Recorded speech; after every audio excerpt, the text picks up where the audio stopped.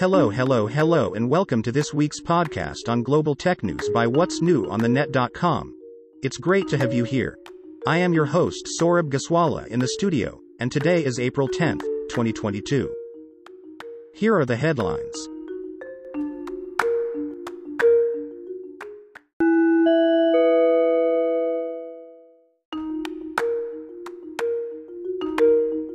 No doubt, the biggest story of this week was Elon Musk of Tesla fame buying Twitter stock.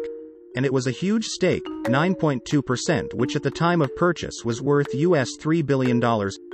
Yes, this by the same man who had derided Twitter a few months ago, and also had talked of launching his own social network. And guess what happened after this? There were news reports quoting some Twitter employees as being, quote-unquote, apprehensive of what the maverick Elon would do as the new Twitter board director. So the Twitter management thought it prudent to arrange an interaction between the workforce and the new board director. Twitter CEO Parag Agrawal invited employees to this, saying it would be a chance for them to ask Musk questions directly, according to a story in the Washington Post. While a Twitter spokesman also confirmed that Musk would join Agrawal for this meeting, the exact date of the event has yet to be fixed.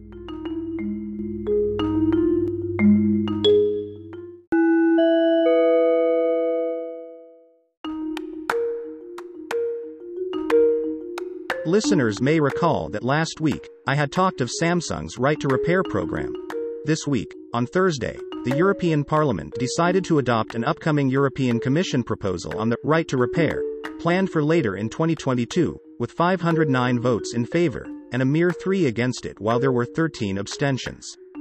It said in a press release on its website that the Parliament members had agreed that an effective right to repair should address a product's life cycle and take into account product design, ethical production, standardization and consumer information including labeling on repairability and public procurement.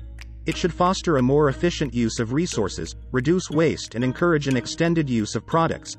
The members said they were of the view that a proper right to repair program should give repairers and consumers access to repair and maintenance information, free of charge.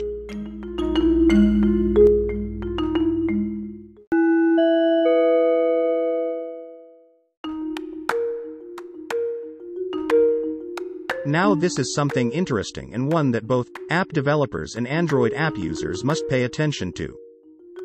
Google has decided to clean up the Play Store, and as part of this plan, this week, announced a host of measures. While it won't be possible for me to talk of all of them here, I give you some of the important ones.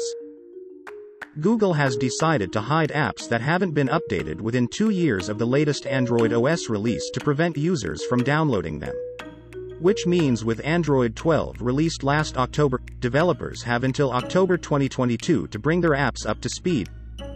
Also, the new requirements mean that if they wait longer than October 2023, their apps will no longer be discoverable in the Play Store and can't be downloaded by users running newer Android versions. The new policy updates Google announced Thursday will go live at different dates in 2022. For instance, starting May 11th, apps with content that's not globally appropriate will be blocked for users in regions where the content is deemed offensive. Other updates include a change to the Play Store's hate speech policy to ban caste and immigration-related hate speech. I must also tell my listeners that this week, Google also said it had recently removed apps from the Play Store that were secretly collecting users' data. Basically, it had found apps harvesting user data using QR codes, etc. One big stable cleaning act, this.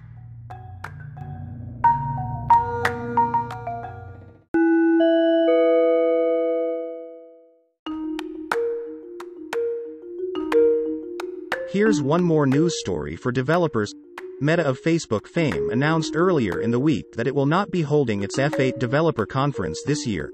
Meta announced this from its blog, and said it was pausing the conference this year while it focused on new initiatives, such as the metaverse. In the past, too, Meta had done something similar, taken a break in programming. Some insiders say this was but natural because of Facebook having transformed itself to Meta and due to the entire shift of focus on the metaverse now. Interesting. We will bring you more news on the metaverse as and when it happens.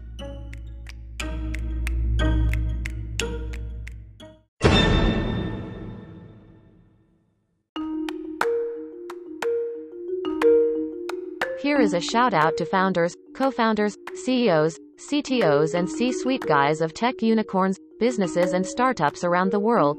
Come share your business story on our weekly podcast.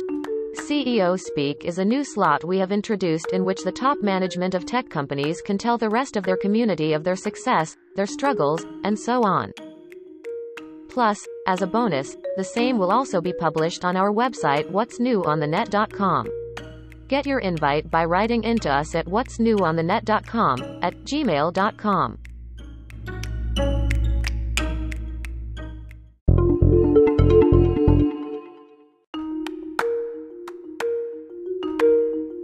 Okay, so now on to one of my favorite segments. All about startups. Today, I am gonna tell you about a startup called Vocally. Vocally is an artificial intelligence-powered text-to-speech startup. It offers several sample audios of voices that sound realistic. Vocally facilitates a text-to-speech option that generates high-quality, natural-sounding audio files in MP3 format that users can download. There are over 560 voices to choose from in over 60 languages. These voices are a collection from cloud providers such as Amazon, Google, IBM and Microsoft. All intonation for the voice's accents are powered by AI technology. Additionally, Vocally offers a lot more than basic text-to-speech transcription. If you want to know more about this startup, head over to our website whatsnewonthenet.com. A word of caution. Listeners are strongly advised to do their due diligence before buying or downloading any of the startups featured here. Startup profiles are only for information purposes and this podcast does not vouch for any of their features.